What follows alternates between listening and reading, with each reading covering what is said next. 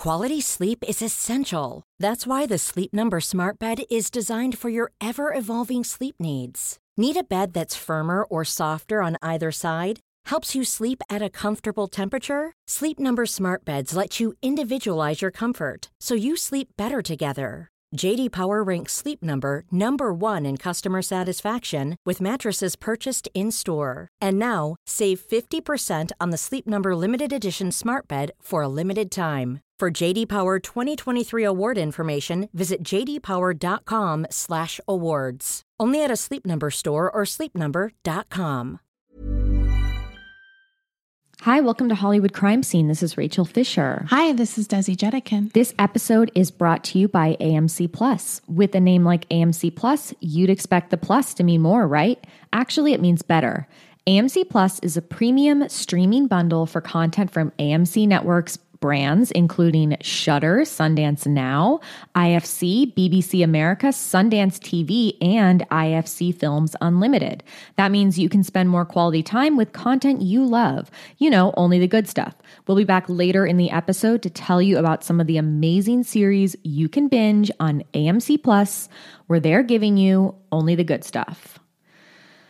So for this episode, we will be talking about Dean Martin.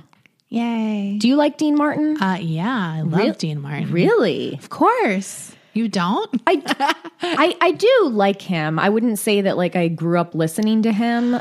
I didn't grow up listening to him, but he's so cool. And I remember being very sad when he died. Like I remember when he died, I was like, no, because I had gotten into him at that point. Yeah, like it was definitely later. It wasn't like I was a kid into Dean Martin. Well, I mean, like some people's parents, I'm sure, like listen to Dean Martin. My parents didn't. Oh, my mom didn't listen to that shit. Yeah. My mom listened to like Rolling, like that kind of stuff. Me too.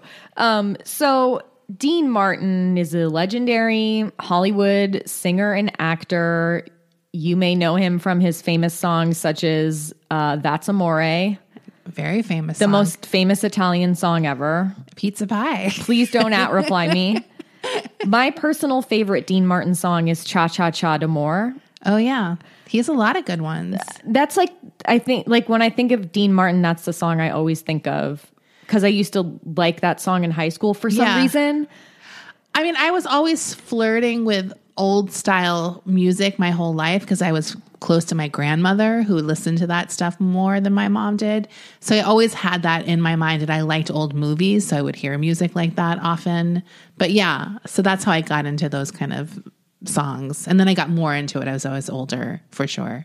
Well, I really did not know a lot about Dean Martin's life. So I picked up the book Dino, Living High in the Dirty Business of Dreams. Now, I told Desi this week that this was going to have to be a two-parter because this is a 600-page book.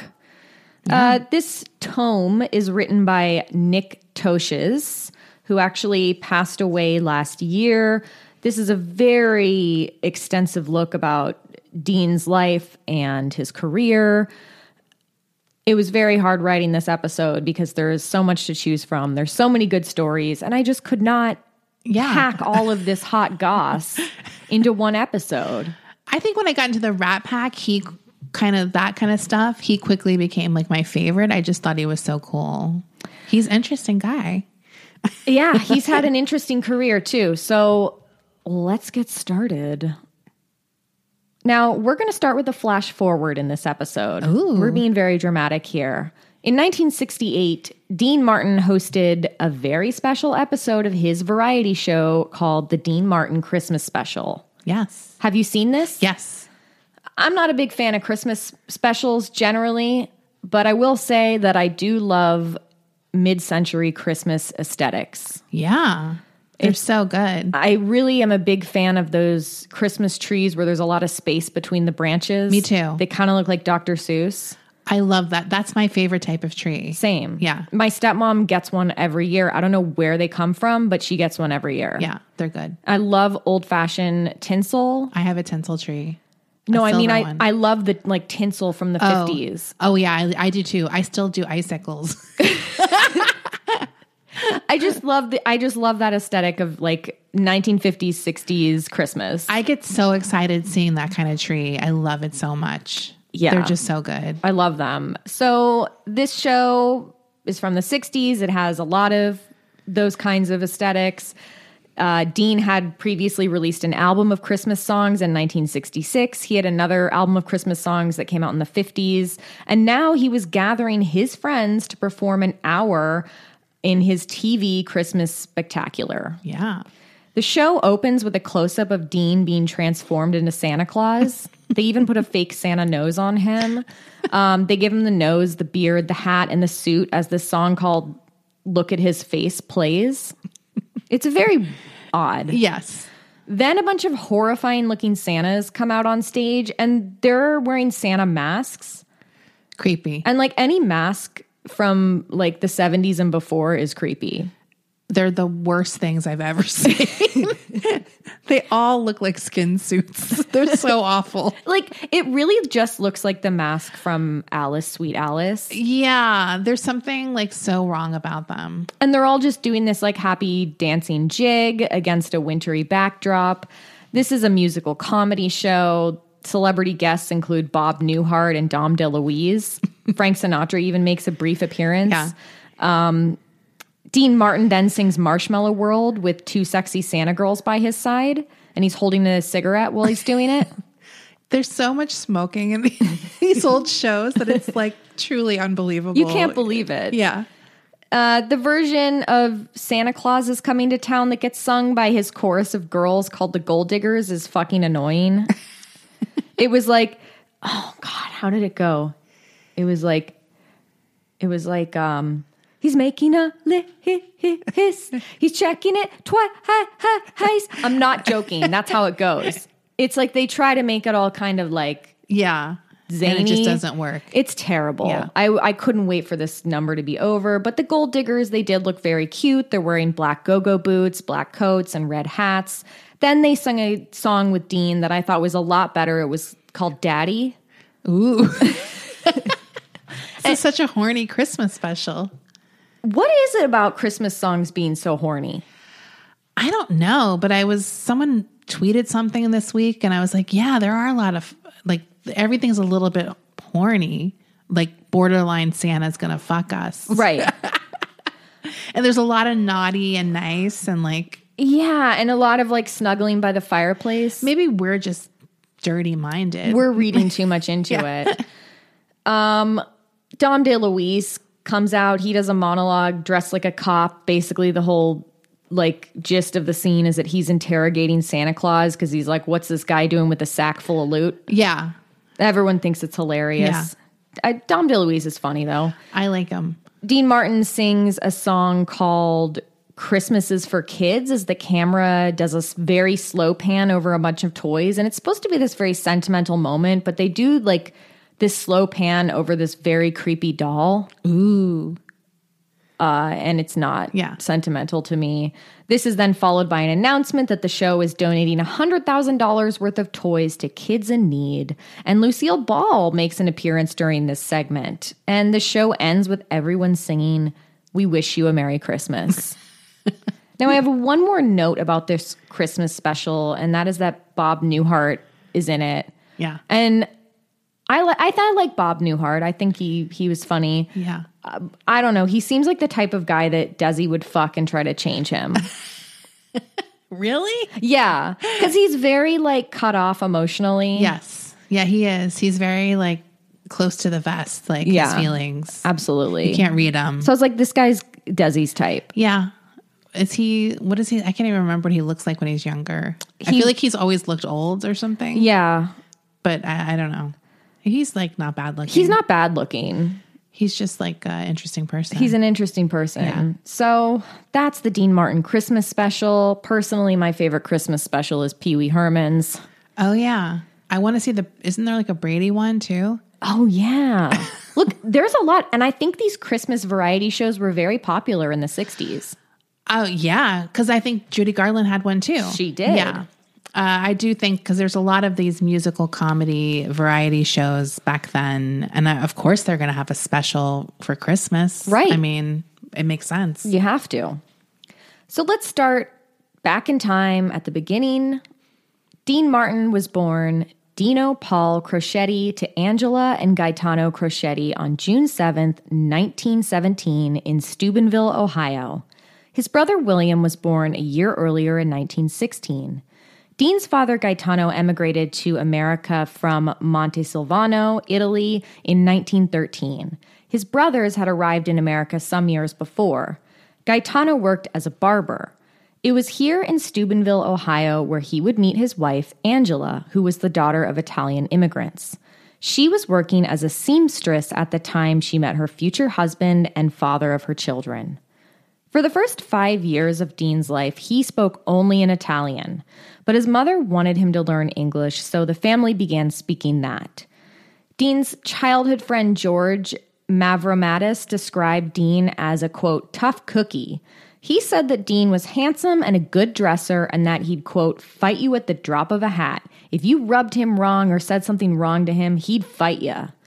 George also said that Dean was very kind-hearted, though. Aww. While 14-year-old Dean enjoyed hanging around with boys his age, drinking milkshakes, and going to record stores and diners, he began spending time in billiard halls and gambling dens.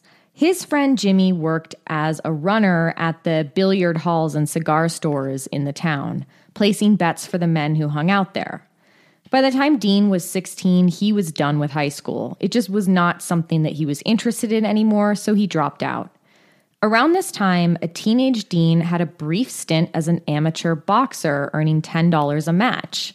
He went by the name Kid Crochet. Sorry. It's like a riff off of his name, Crocetti. I know, but it sounds so grandma. Yeah. Like he Crochet. Like you think he's going to come out looking like Mama's Family. Yeah, with a doily on his boxing glove or something. Honestly, that's a very cool boxing persona. I mean, it sounds like it's funny. That's like a wrestling thing. Yeah. Like that's like a professional wrestling where you come out dressed like Mama's Family. But you're really tough. Yeah. And you fight someone and like, you know, someone else rips your wig off and then that makes you go really aggro. Yeah. Yeah. I like that. Kid Crochet. Copyrighted. But after about a dozen fights, a cut eyebrow, a split lip, and injuring his hands, he quit. And then he took a job at the steel mill. Dean's friend Tony Torcasio grew up alongside him in Steubenville and ran in the same circles. He was quoting as saying, "They had a saying in Steubenville." That's what he calls it. They had a saying in Steubenville. When you was born and you was young and you was a kid, they'd say, learn to steal, learn to deal, or go to the mill. Steubenville was a wide-open town. People from Pittsburgh and all over used to come there. They used to come from hundreds of miles down to Steubenville because Steubenville had everything. And yes, it did. Steubenville was a party town. Ooh. This place sounded fun, by the way. I'm like excited. It's like Pottersville. Steubenville is Pottersville. There was like gambling joints everywhere. Wow. Illegal, of course. And of course, they had a very successful bootlegging businesses happening in this town before. So there's all these gin joints and like illegal gambling. Yeah. And I'm going to tell you more about what they had in this town. They also had an all-night Chinese-Italian restaurant. Yum. Now, at first I was a little hesitant because you don't usually hear of Chinese cuisine and Italian cuisine together. But reading further into it, they had one chef who was a Chinese chef and one chef who was an Italian chef. I love it. So you could get Chinese food there or Italian food or it's both. Like a combo Taco Bell pizza. Like one of those weird combo chains. I really love this. It just does remind... There's a lot of restaurants like that in New York, actually. That's what I was going to say. It reminds me of those Greek diners in New York where you can get, anything. But they even have combo ones where it's like Chinese and like Mexican. Really? Yes. And it's the same thing. It's like the wife's Chinese, the husband's Mexican. Or it was like, some weird reason why that made sense. Right. But yeah, there is a few. I used to live by one that I think was Chinese and Mexican. And I passed it so many times. I was like, what? And I'm not going in there. That sounds, it wasn't like fusion. It would be like chow mein tacos. Like it wasn't combined in any way. But yeah, and it was good though. Like if you're a drunk person or a stoned person. Oh God, yeah. And you can't decide. Yeah. and you want egg rolls and tacos. I love it. And you don't want to go to Jack in the Box for that combination, which I have ordered at Jack in the Box very stoned when I was a kid. The egg rolls. At Jack I don't in the think Box? I've ever had the Jack in the Box egg rolls. Dude, I was on Clement Street fucking wasted out of my mind when I was a teenager, and I went to the Jack in the Box like on Clement Street. And it was like 1 a.m. and got 2 tacos and an egg roll. Are they vegetarian? Yeah. Okay. And Well, I'm that pretty sounds better to me. I'm pretty sure the Jack in the Box tacos are also vegetarian. Like it's some kind of soy protein in there. They're basically beans, right? Because their meat is like mixed with beans, I think. I don't know, but as a drunk teenager, it was delicious. I've had some greasy Jack in the Box tacos. Yeah. Well, I mean, it's famously the Red Hill Jack in the Box.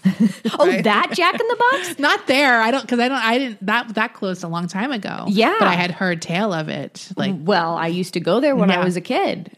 the Marin people I know were all like, the Jack in the Box at Red Hill. You know what we've talked about on our show before? The most famous fast food establishment in Marin County is I don't think it's there anymore. It was the combination KFC Taco Bell Oh, right. in Mill Valley, which got in trouble around the time I was like a teenager living there because they were selling weed Yeah. out of Perfect. the drive-through. And you went through the drive-through, you asked for extra biscuits. But we all knew that extra biscuits meant a sack of weed. Well, one time Sometimes you're like, one extra biscuit. well, that's how they got busted. Someone went through the drive-through and they really did want extra biscuits. They opened their bag and there was weed in there and they were like, "Hey," and then they narked. What an asshole. Yeah, ruined the whole operation for everybody. Anyway, Steubenville It's wild. sounds like a hell of a town. The town was also known for its brothels that line the street in the red light district. Dean's friend George's mom used to warn him not to walk by the houses where the girls hung out on the front porch. She'd say that the girls would pull him into the house and pin his penis to his belly button with a horse blanket pin. What? Apparently these threats worked because he stayed away from the houses. Oh, I mean, that's scary. That's like, Yeah. That's where did she abuse. come up with that? Seriously. She's like, my dad told me to do this to him every time. In a 1938 ad for an adult film called The Body of Beautiful that played at the local theater, this ad was amazing. It read, quote, "It's 100 to 1 that these delinquent daughters will go wrong. Midnight shows only. Adults only. See the creation of a baby in 3 different births." That sounds incredible.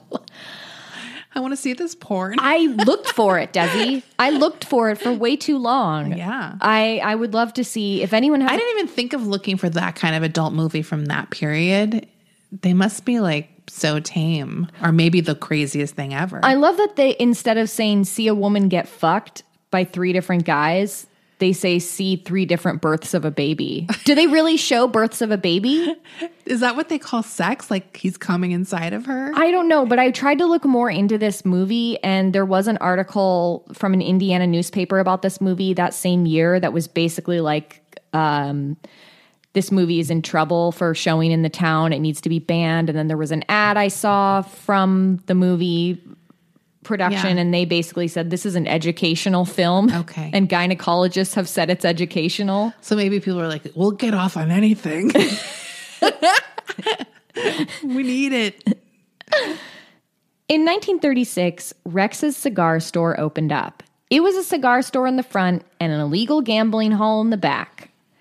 The gambling hall was outfitted with blackjack tables, crap tables, and roulette.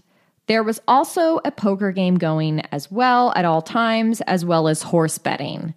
Dean worked here as a card dealer. While Dean never cheated his customers, he did manage to slip a few extra silver dollars into his pockets during a shift. They only used silver dollars. They didn't have poker chips, so that's what they used in the That's poker nice. games.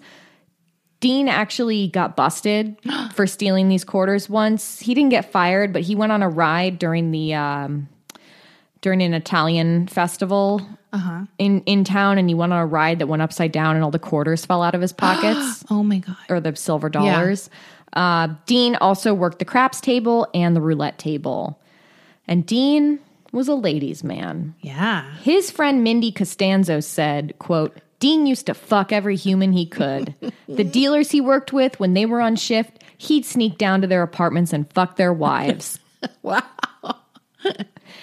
Though Dean loved the nightlife and the ladies in Steubenville, his other love was singing. His first time singing live was in the summer of 1934 at this resort on Lake Milton when he was 17. He sang O Marie, which was an anglicized Italian song with the George Williams Orchestra. Ooh. One of Dean's biggest musical influences was Bing Crosby, but another one of his influences was Harry Mills of the Mills Brothers, which was a black jazz and pop quartet. Like these performers, Dean was a crooner. During the time that Dean worked at Rex's cigar store, he was also regularly singing at dances around town. At this time, he was going by the name Dino Martini. Hey, we're back to tell you about a few more things exclusive to AMC Plus that we think you'll love, including the next true crime series you'll obsess over, Des, starring Doctor Who's David Tennant as real-life serial killer Dennis Nilsson. Want to get lost in addictive, bingeable drama? Check out Riviera, a Sundance Now original starring Julia Stiles. Catch up on Season 1 and Season 2 of the sun-soaked thriller, and don't miss Season 3, which is now streaming. If you're looking for something that Metro calls more than a touch Tarantino, watch the powerful new drama Gangs of London. AMC Plus is available on all your devices, ad-free and on demand. Watch new series, episodes, movies, and fresh content anytime, anywhere. AMC Plus, only the good stuff. Sign up today at amcplus.com. That's amcplus.com. Life is full of awesome what-ifs, and some not so much, like unexpected medical costs. That's why United Healthcare provides Health Protector Guard fixed indemnity insurance plans to supplement your primary plan and help manage out-of-pocket costs. Learn more at uh1.com. I'm the queen of starting a free trial offer and forgetting to cancel it, oftentimes being charged for months for something I'm not even using. If I asked you how many subscriptions you have, would you be able to list all of them and how much you're paying? If you would have asked me this question before I started using Rocket Money, I would have said yes, but let me tell you, I would have been so wrong. I can't believe how many I had and all the money I was wasting. With Rocket Money, I can see all of my subscriptions in one place, and if I see something I don't want, I can cancel it with a tap. I never have to get on the phone with customer service. They'll even try to get you a refund for the last couple of months of wasted money and negotiate to lower your bills for you by up to 20%.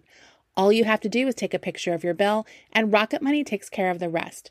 Rocket Money is a personal finance app that finds and cancels your unwanted subscriptions, monitors your spending, and helps lower your bills. Rocket Money has over 5 million users and has helped save its members an average of $720 a year with over 500 million in canceled subscriptions. It's definitely saved me money, and now I can use that money to waste on things I do want. So stop wasting money on things you don't use. Cancel your unwanted subscriptions by going to rocketmoney.com/Hollywood Crime Scene. That's rocketmoney.com/Hollywood Crime Scene. Rakuten's Big Give Week is back with 15% cash back. It's a festival of savings with big cash back at hundreds of stores. Don't miss headliners like Canon, Fenty Beauty, and Dyson. I can't wait to shop for all of my summer fashion and beauty needs, and will definitely be checking out Ulta and Adidas.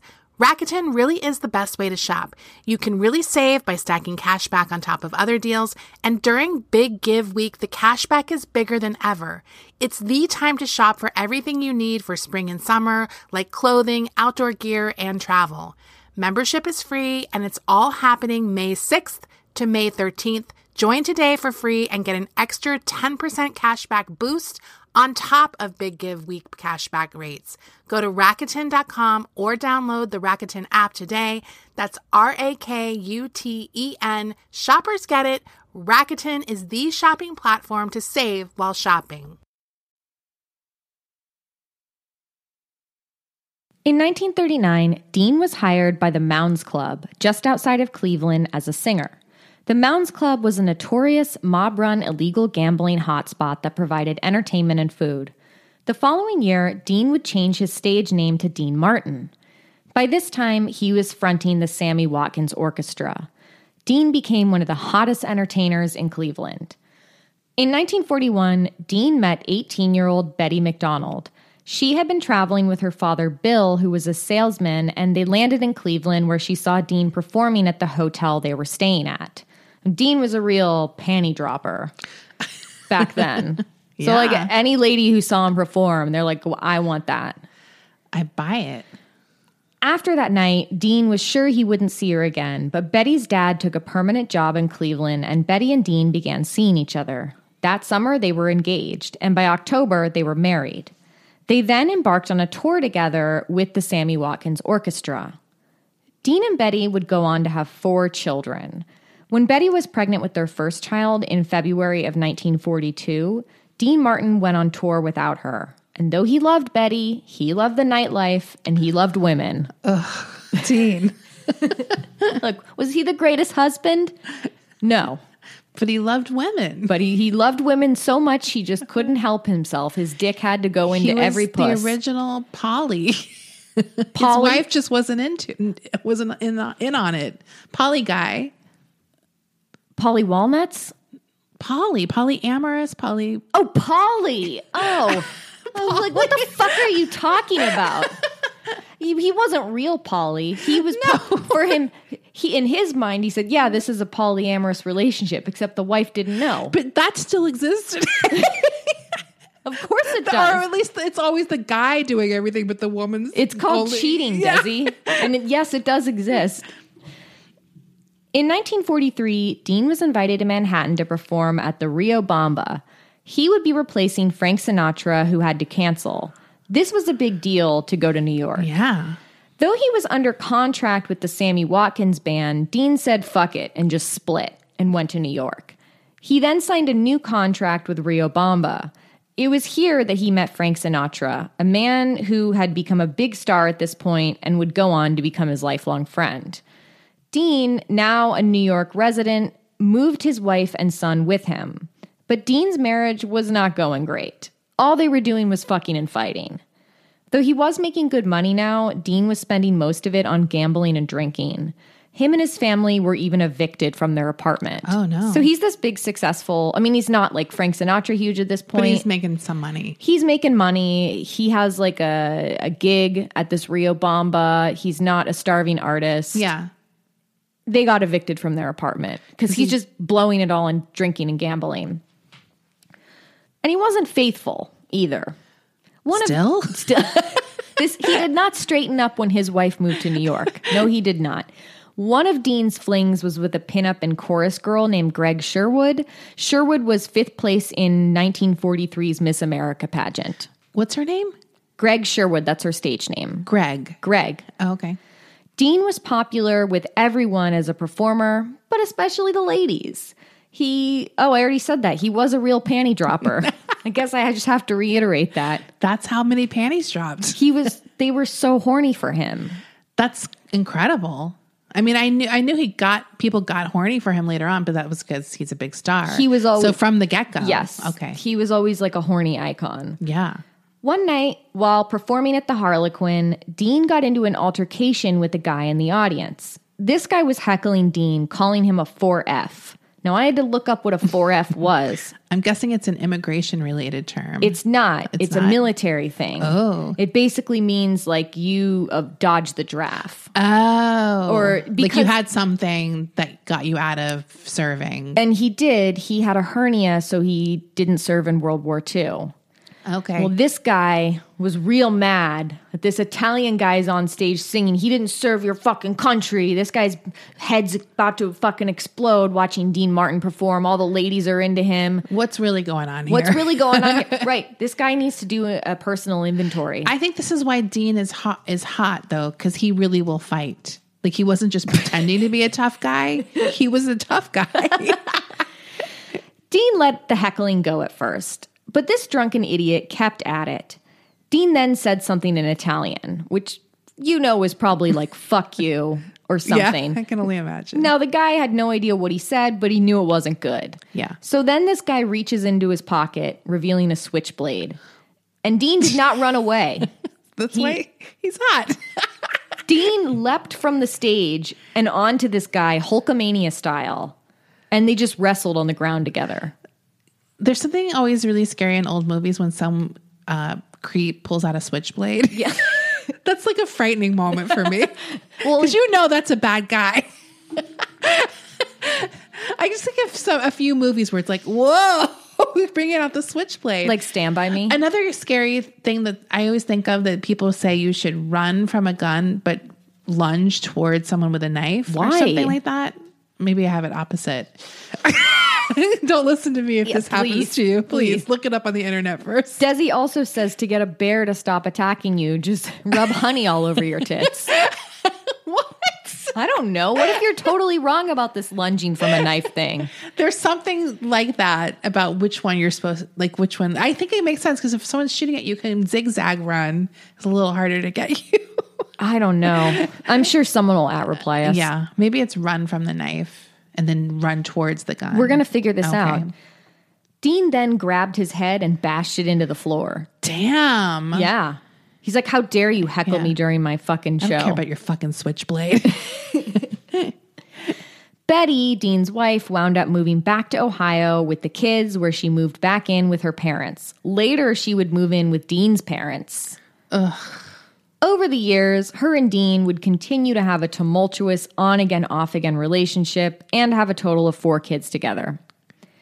Back in New York, Dean met manager Lou Perry, who wanted to represent him. Dean would end up signing with him, even though he already had other managers. Ooh. But he thought, well, the more managers I have, the more work I'm going to get.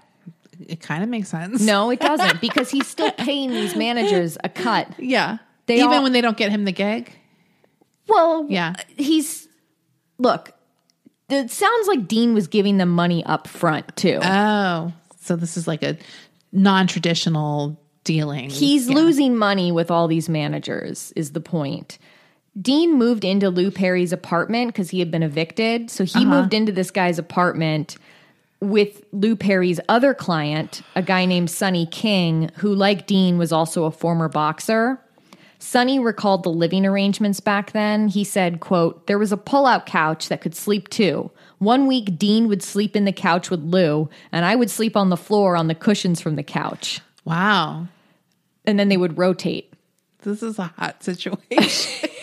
Lou always got the couch because it was his place. Oh, I see. But he still had to share a bed with a grown man. And it was a pull-out. It wasn't even like a real bed. No. Those things can be uncomfortable. Really uncomfortable. I mean, especially back then. That's what I'm saying. Yeah. This is the 40s, so the technology wasn't as good. No. That thing was probably springy as hell. Yeah.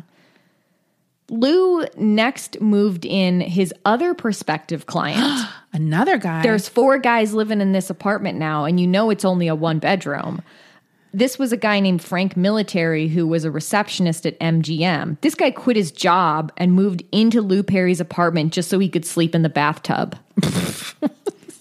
It must have stunk like hell in that place. Ugh. Can you imagine? God, gross. Dean caught the eye of famed comedian Lou Costello and his manager Eddie Sherman when they saw him performing at the Harlequin. Sherman was warned by his associate to stay away from Dean. He said, quote, he's got 30 different managers and each has a piece of him. And he drinks.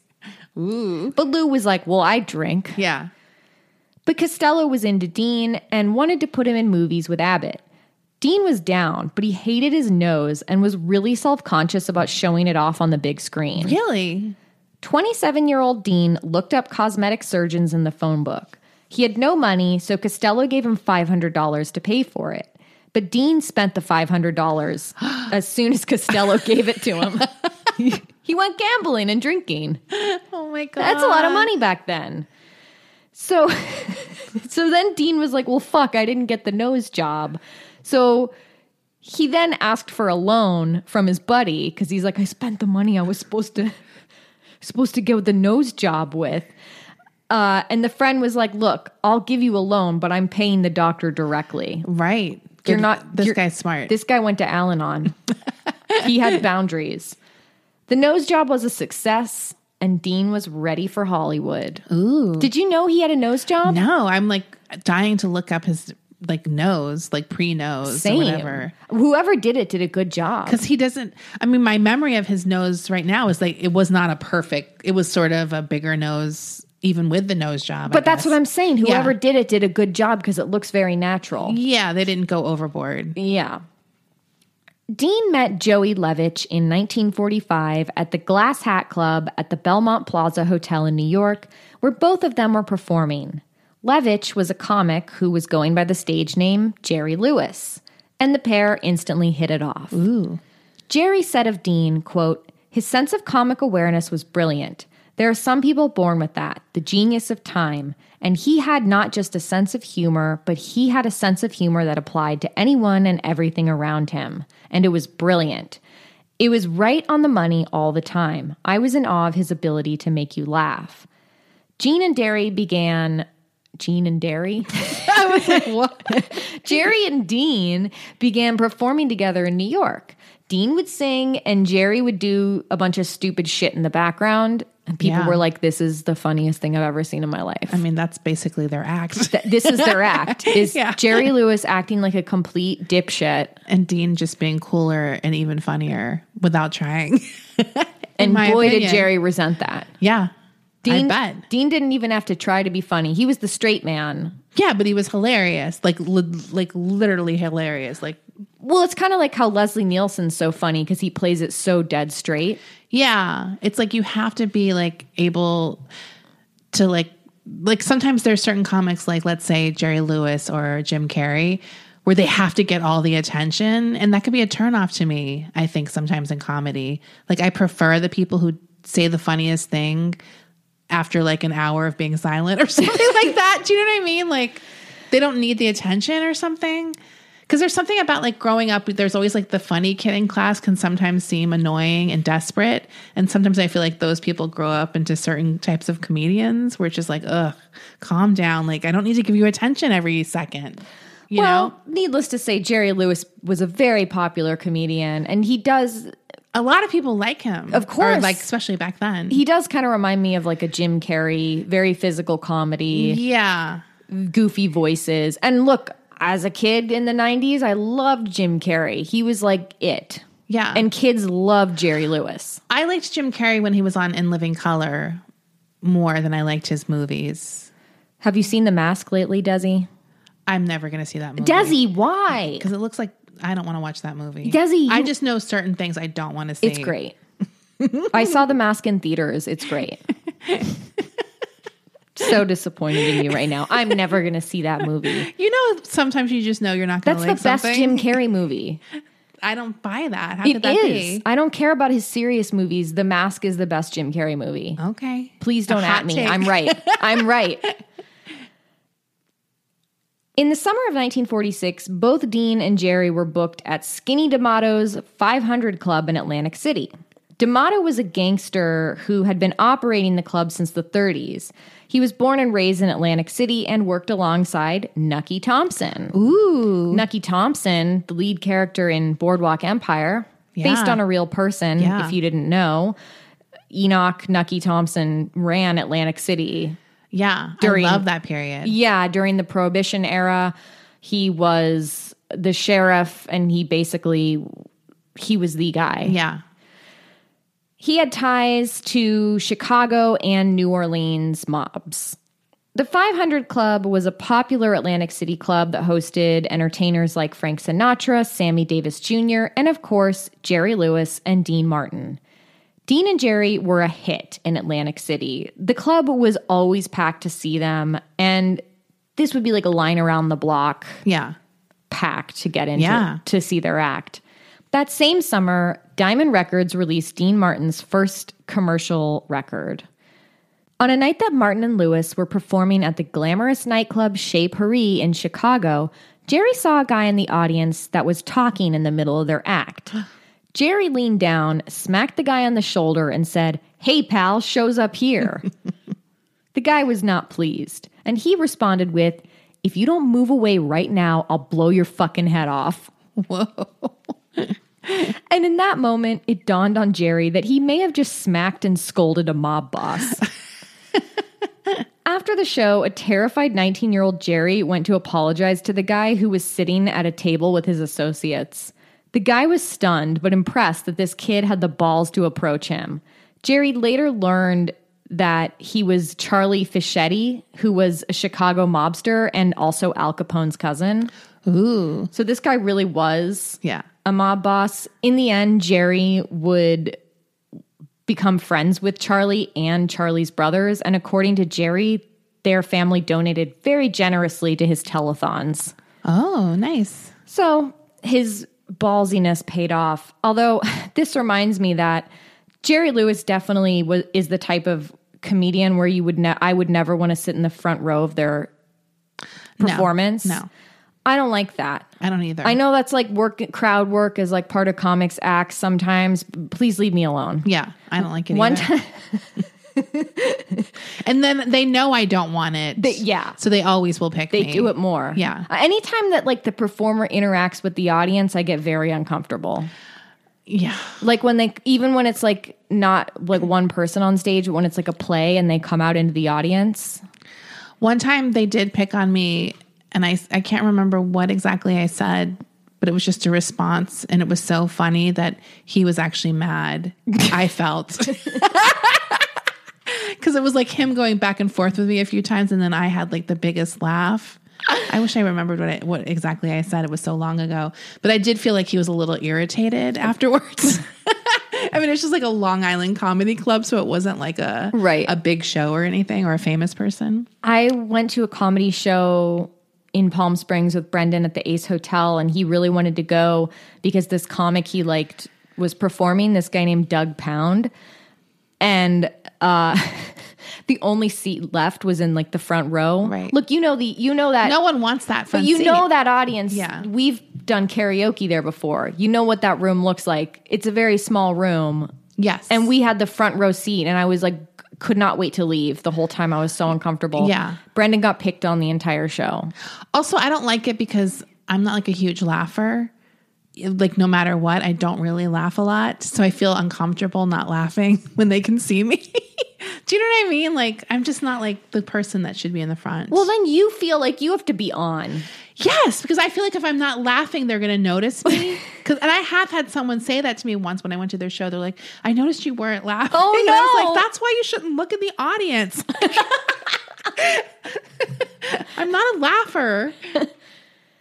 Martin and Lewis continued their gig at Chez Paris for 3 months, and they made a ton of money doing it.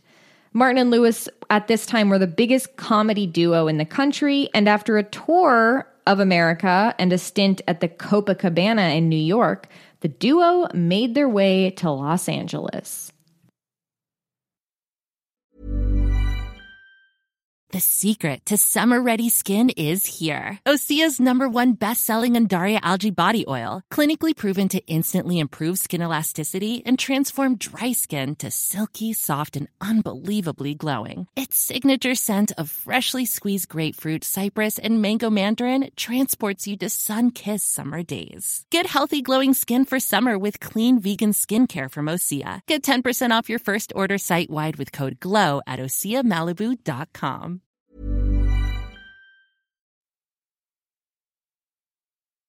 Their first gig in LA was at Slapsy Maxie's. Ooh. It was a hot spot for Hollywood movers and shakers. After their first show, they had several offers from various studios, and they wound up signing with Paramount. In 1949, the duo appeared in their first film together. It was called My Friend Irma. This was just the first of many Martin and Lewis films. The guys were just as popular on screen as they were on stage. Dean's love of gambling and women rubbed off on Jerry. He too had a wife, but he was fucking all the ladies he could in LA. He fucked Liz Renee, or tried to. Right. Yeah. Did she say no? I think that he just wanted her to watch him jerk off. Wasn't that the story? Oh, yeah. Because he didn't want to technically cheat yet or something. Well, he got over that real fast. This is a quote from Jerry about him and Dean's sexploits. Quote, "Shit, yeah, we started knocking them off. I think between us, we went through them all. The most beautiful broads went crazy for Dean. In truth, I fucked more than he did. But it was always like they wanted to burp me." Isn't that disgusting? I'm revolted right now. Are they saying like they had a mommy fetish with him? Also, I like that he's like, I fucked more but he probably fucked anything, and Dean got all like hot women. Yeah. That was like also what I took away. Dean definitely got the choice ladies, and Jerry was like, I'll fuck whatever. They want to burp him. I'll fuck whoever isn't my You know wife. why? Because he's not hot. So when they're with him, they're probably like, oh, he's so cute. He's a little funny boy. They're fucking Jerry to get to Dean. I bet. Yeah. Imagine wanting to fuck Dean and getting Jerry. God, that's got to suck ass. I would be so fucking mad. He probably does the voices too. Ugh. Like when he I comes, would just leave if I got stuck with Jerry. Like if you're with a friend and one goes off with Dean and it's not you, I'm Right. out of there. I'm out of there too. Go jerk off, Jerry. At the end of 1948, Dean and Jerry went to Miami to perform at the Orange Bowl. It was here that Dean met beauty queen Jean Beager. It was love at first sight. Problem was, he was still married to Betty. And her and the kids had just moved to LA. Oh boy. So her and Dean got divorced in 1949, and that same year, Dean married Jean. Dean and Jean. Dean and Jean, getting married the same year you get a divorce. They had 3 kids together. Whoa. And when Betty's alcoholism had become out of control, she was unable to care for her and Dean's 4 children. So those kids moved in to him and Jean's house. Damn. So there's like 7 kids in this house.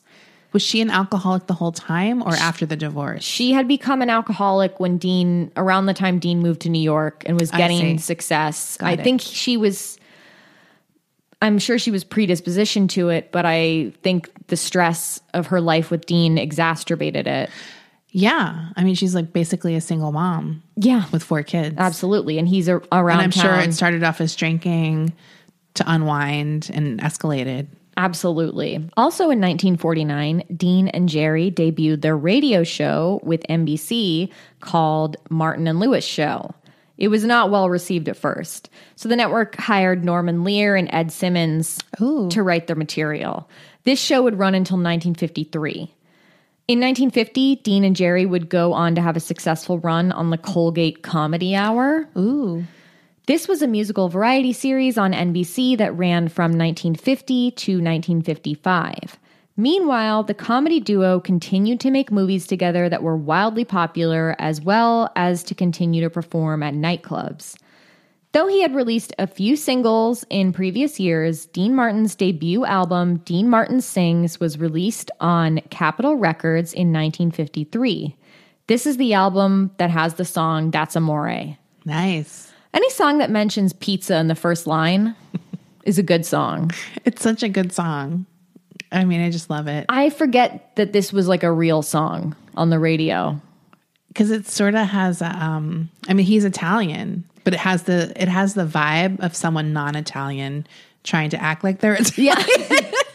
It's such an absurd song. Yeah, but it's like you could just picture someone completely un-Italian, like Doris Day singing it or something like Right. And then people being like, hey, that's kind of offensive. That's Italian appropriate. Yeah, so it's like weird that he's literally Italian, like old school, like even like. Yeah. So That's Amore came out. Everyone loves That's Amore. Yeah.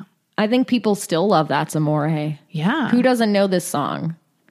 It's iconic. I mean, I almost ordered pizza tonight because of this song. it makes you want to eat. It like does. Italian it food. It makes me want to eat. Any song that makes me want to eat is an effective song. Also, pasta fazool. Well, that's in the song. He talks about pasta fagioli, so I immediately looked up recipes. Yeah, it's a good soup. I don't have any of the ingredients in my house to make it. The little too Betty. That's a good pasta shape. Do you have a favorite pasta shape? I like a few. I mean, it depends on the sauce. That's how hardcore I am. No, it's true. It's true. The reason there are different shapes is for the different sauces. Yeah. One shape I do like is farfalle. I love it. It's so good. Farfalle. Farfalle. I don't know how to say things. You know this.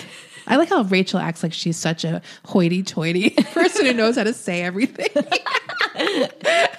You mean the bow tie pasta? Yeah, I Jesus. try. At least I fucking tried to be Italian. I didn't say bow tie. Hoity-doity-doy. You know what else I like? Orecchiette. I do have orecchiette in the pantry. I like it. Because I was going to make Little hats. their ears. You got to put them on your little thumb. Their ears. That's what orecchiette means. I know what it means, but they're also little hats. Put But you put them on your thumb as a little hat. That's the pee receptacle. Wait, I mean peas. Gross. I mean peas. Wow, you must have a light streak. if that's a bowl you can be in. Green peas. That's where the green pea goes. Yeah. Do you know what I'm talking about? Absolutely. Am I making sense? No, you have it with a little bit of a creamy sauce with the peas and the orecchiette. Yes, Come and on. the pea falls into the little scoop. That's what I mean. You got to get the right shape. Right. See, I was planning on making orecchiette with prosciutto and peas over the summer. Oh, so good. I never made it. I love pasta and I miss it like hell. I do too. That's the thing about the pandemic. I haven't had pasta from a restaurant in almost a year. I've made it a bunch. Not anymore. I made it too much.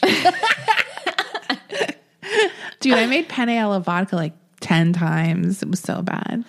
Yum. I would kill for some good pasta right now. It's so good. So that's Amore. Great Italian-American song. We love it. Absolutely.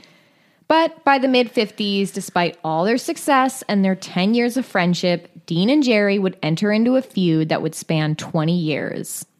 The rift began in 1954 while they were working on their new film, Living It Up. That November, the duo put on a television fundraiser for muscular dystrophy. Dean sang songs including You Alone and Christmas Blues. The review of the show in Variety magazine was not favorable. They said that Dean sang too much. And Dean was furious about this. It's a pretty rude comment. He's like, that's what I do. I'm a singer. I sang too much. It's also what a weird complaint. This great singer, he sang too much. Like, what do they want? So he didn't think he sang too much, especially considering it was a 2-hour event. And It's insane. He only sang like 3 songs. And then the other songs he sang was with Jerry being an idiot in the background. Right. Those don't count. Because that's part of their shtick. Yeah. Is Dean would sing this very serious song. Right. And then they do a comedy song. No. Or bit. Jerry would be in the background while he's singing, doing stupid shit. Oh, how annoying. But that was their act. That's a popular thing because Louis Prima and Keely Smith had that too. She was kind of the straight man and he would be goofing around in the background. I like Louis Prima. Yeah, me too. So he was pissed about this. He resented that Jerry was getting all kinds of praise for just being a complete clown on stage. And he's like, I'm a real fucking artist, though. Yeah. He's a comedian doing the same shtick he's been doing for 10 years. Right. I'm a musical genius. Also, these songs stand on their own. Like my singing stands on its own. It's not only just good because it's with him being stupid in the background. Right, I'm right. sure it's annoying. He was getting irritated. And look, whether or not his complaints were valid, these two have been inseparable basically for 10 years straight. You're bound to get annoyed with your partner. They've been friends for this long. I mean, they're doing movies, clubs, radio. Like, it's not just one venture. It's like everything together. Honestly, the more that I think about it, they probably were fucking girls in the same room at the same time. Ew. But just saying for time purposes. Yeah. Because where would they find the time? They were busy. Seriously. They probably had to do They it. came into the green room, got some fucking done. Yeah, between shows. fuck some broads. Fuck some disposable broads. Interchangeable. So, on top of all of that, Dean was cropped out of a photo in Look magazine for the promotion of their film, Living It Up. Wow. And that was it. He Yeah. was like, God damn it. How do you crop out a picture when there's only 2 people in the picture? Well, at this point, did Jerry start doing movies on his own? No. Okay. They're so still- this is very weird. It wasn't like Jerry was all of a sudden this big movie star on his own, No. and that's why they cropped it out. No. Yeah. They are famous together. They are a comedy duo together. Yeah. Dean does have his own record at this point. That's so weird. They're equally famous. Yeah. And they're famous for being a duo. Yeah. So it was a very weird move that Look magazine did that. Anyway, tensions are rising. We're going to talk more about the feud in next week's episode. Ooh. Get more into that because this was a long-lasting feud. Yeah. I'm into the feud. I always like to know the feud's origin story because usually it's like a lot of really stupid, trivial things. Because it's been building up. Yes. Yeah. But that's what I mean about them spending so much time together. Right. This is stuff that built up for years. You know what I mean? Like probably from the get-go, they had issues, but because the success happened, they just never dealt with it. Yes. So it was resentments building for a very long time. And I'm sure Jerry had his own resentments too. We should make sure that never happens with us. Well, we should only do like no more than 2 projects together. I just think doing everything together like that, you need your own thing, I think, because you want to have your separate person outside of a duo or a group. Like, It's healthy. yeah. So They were married to each other. it seems like it. And they weren't fucking. Right. So there wasn't even that release You don't to think get through the tension. you don't think they ever did a Dutch rudder? What exactly is that? Do you know what a Dutch rudder is? No. I mean, Okay. I can guess. That's where you grab your friend's dick and he grabs your dick. Wait. You grab your own dick. Your friend grabs their own dick.